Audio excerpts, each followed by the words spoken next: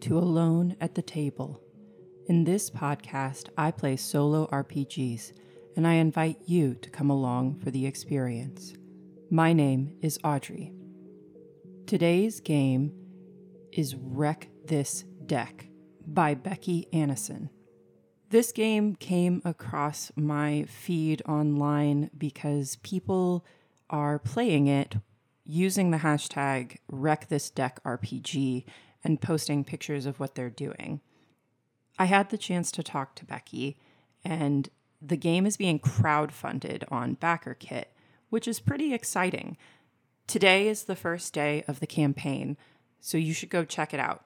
You can search Wreck This Deck, or you can click the link in the description. Wreck This Deck is a solo journaling game designed to be played on social media specifically. It came out as a PDF during the pandemic.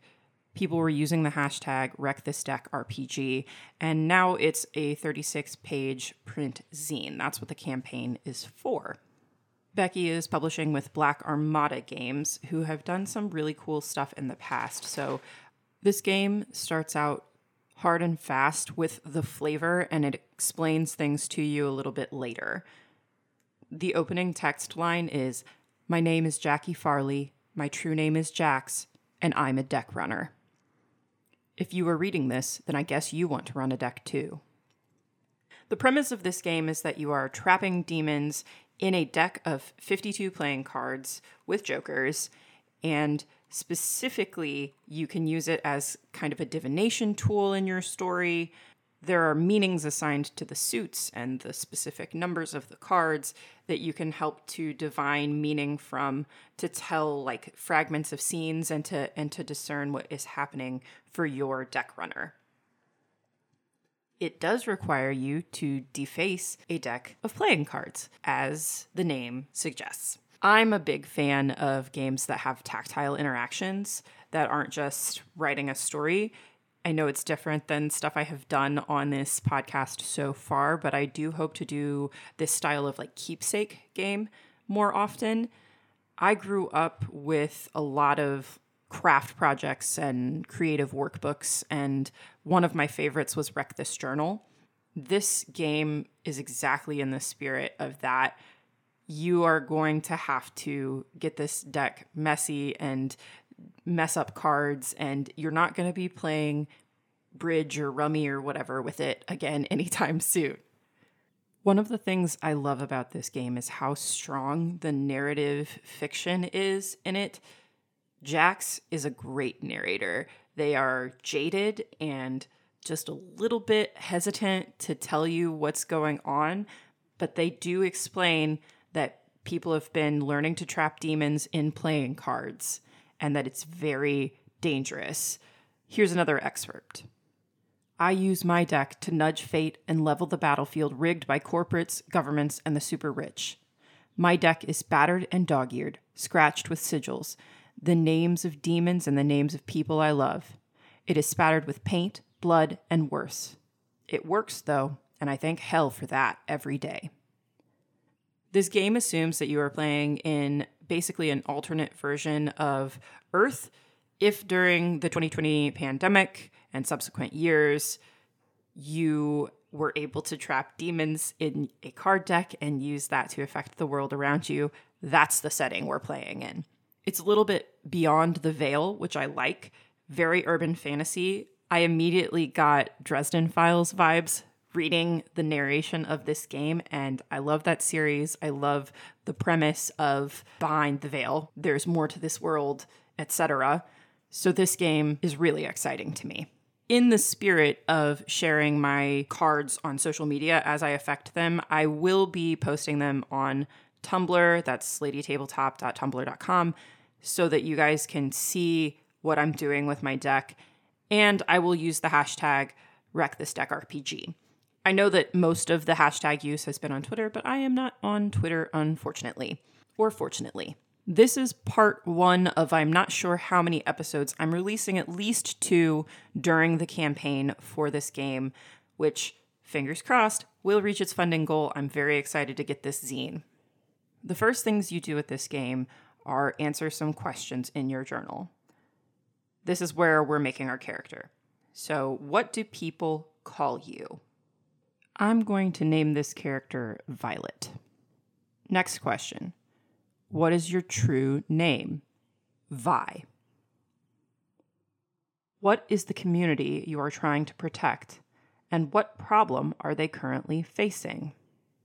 I think Vi is involved with her local library, and they are currently facing the threat of defunding and closure by local government.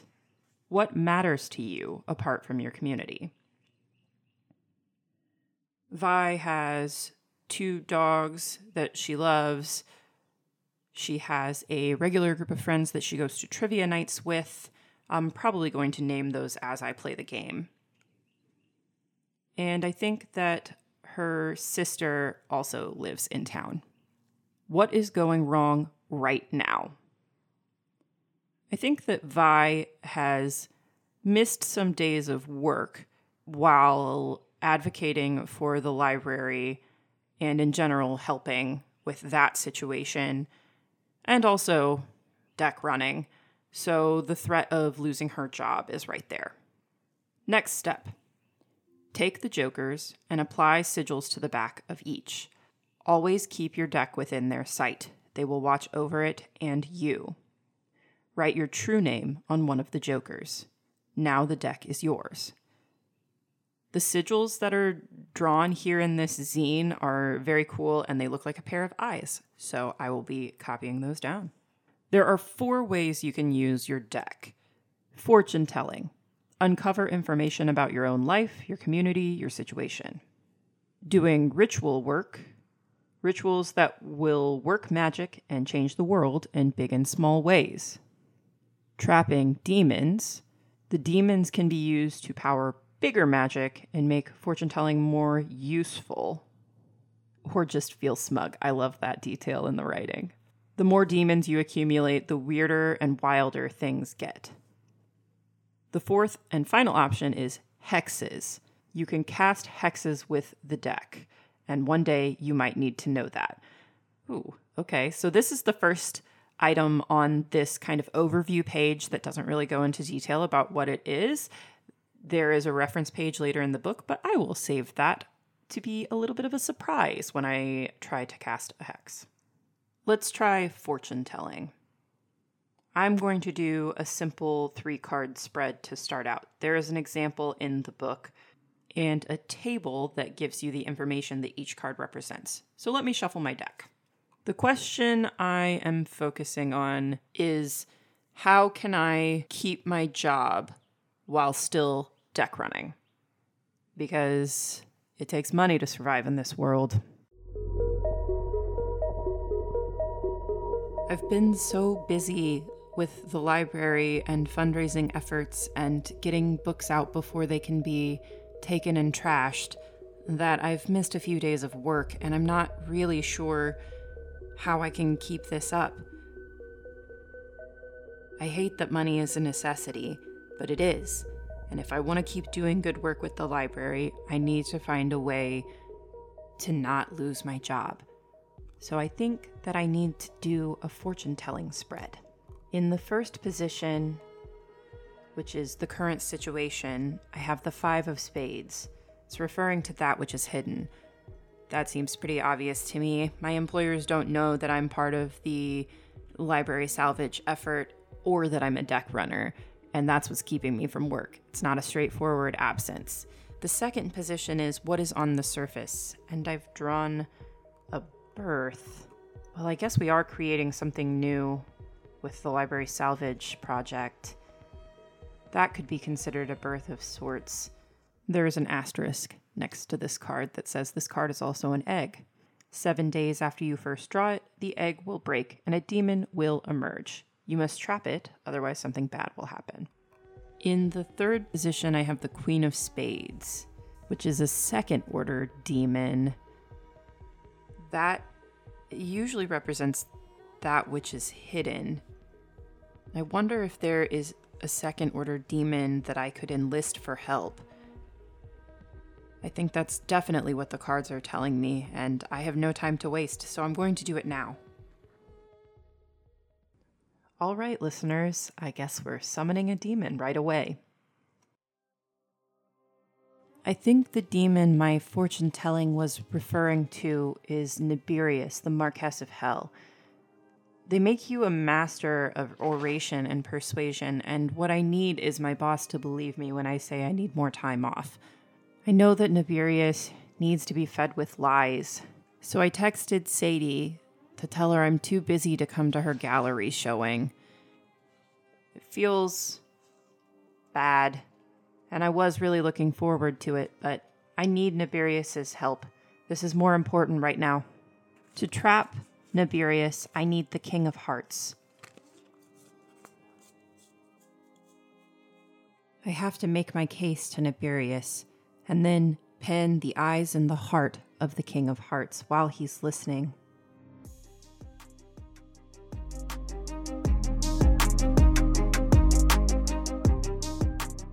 O great Nibirius, Marquess of Hell, Master of Silver Tongue, I beseech you for your aid. There is work to be done, and I would rather not do it. I have lied to a friend for you, and with your assistance I would lie to my employers too. Please come to this card. Assist me.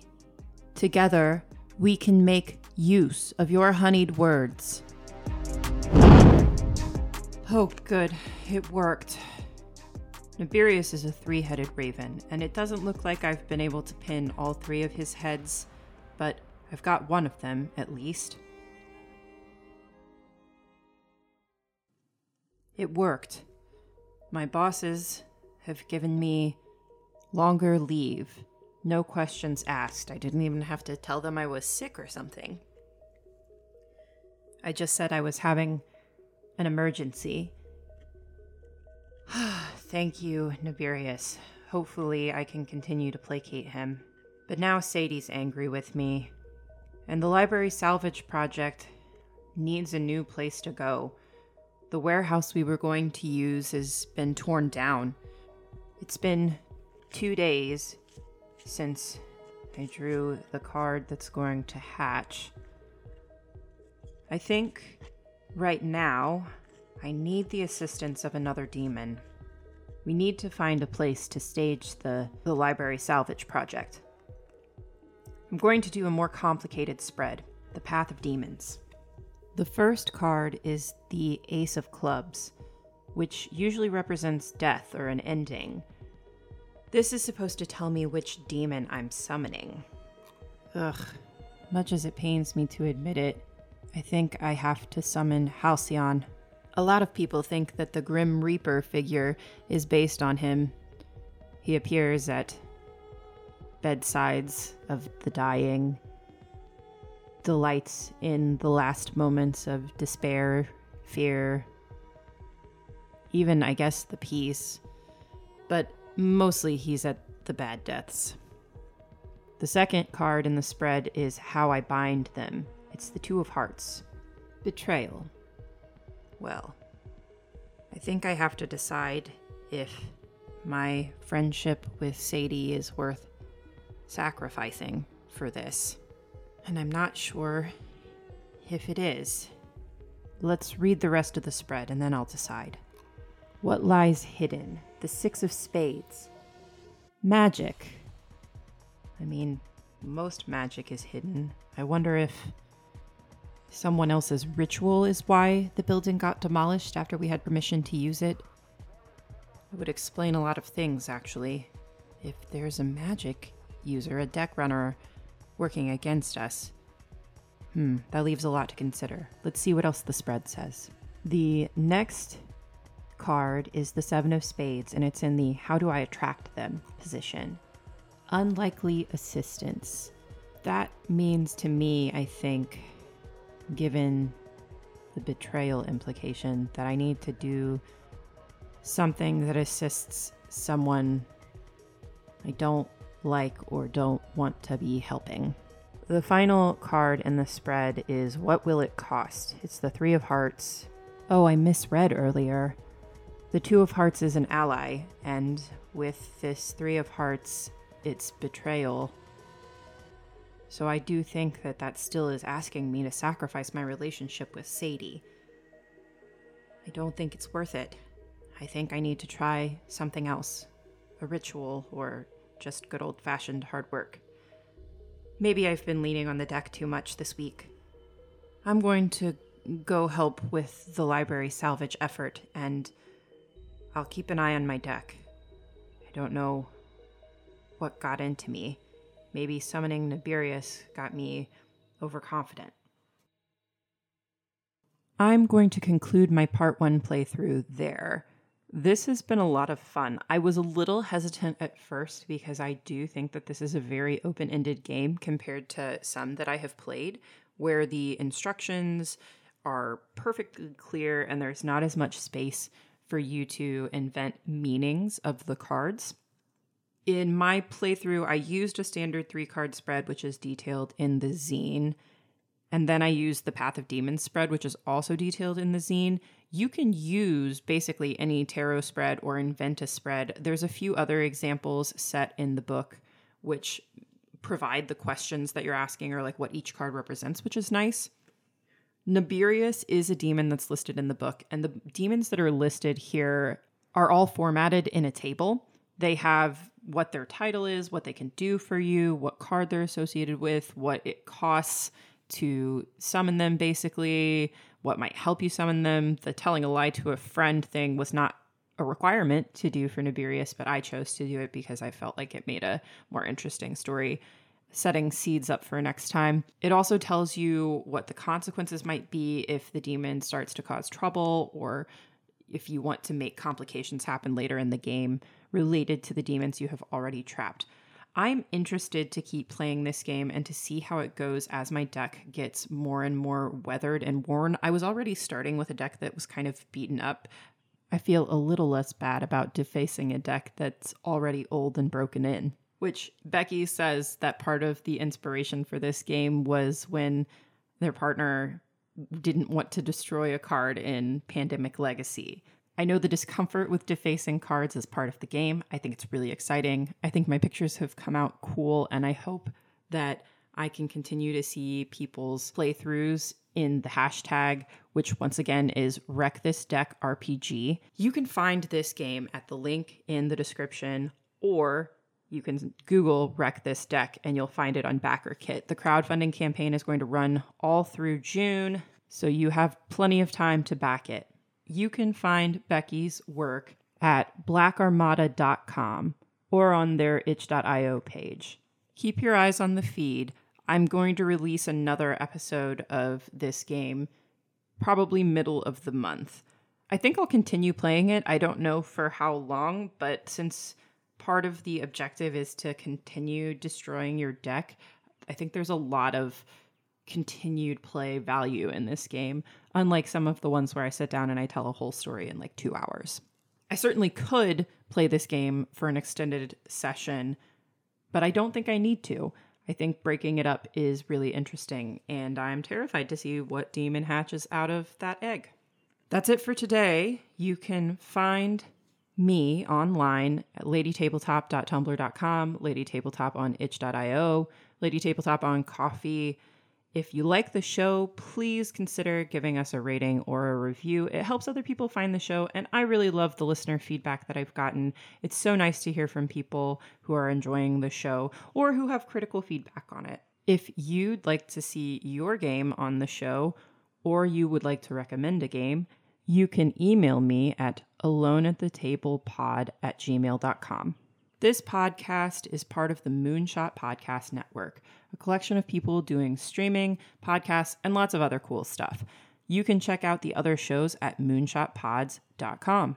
Thanks for spending this time with me. I'll see you next time.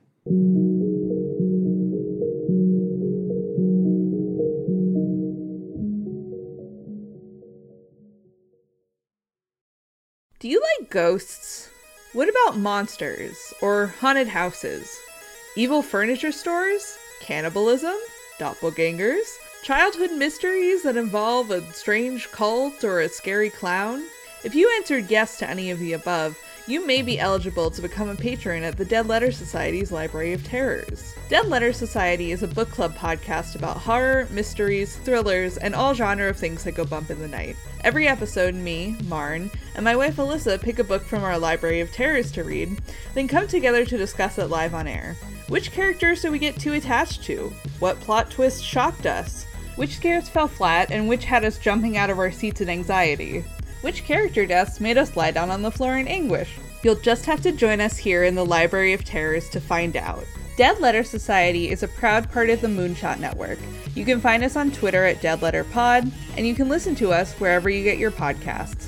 We'll see you soon at the next meeting of the Society.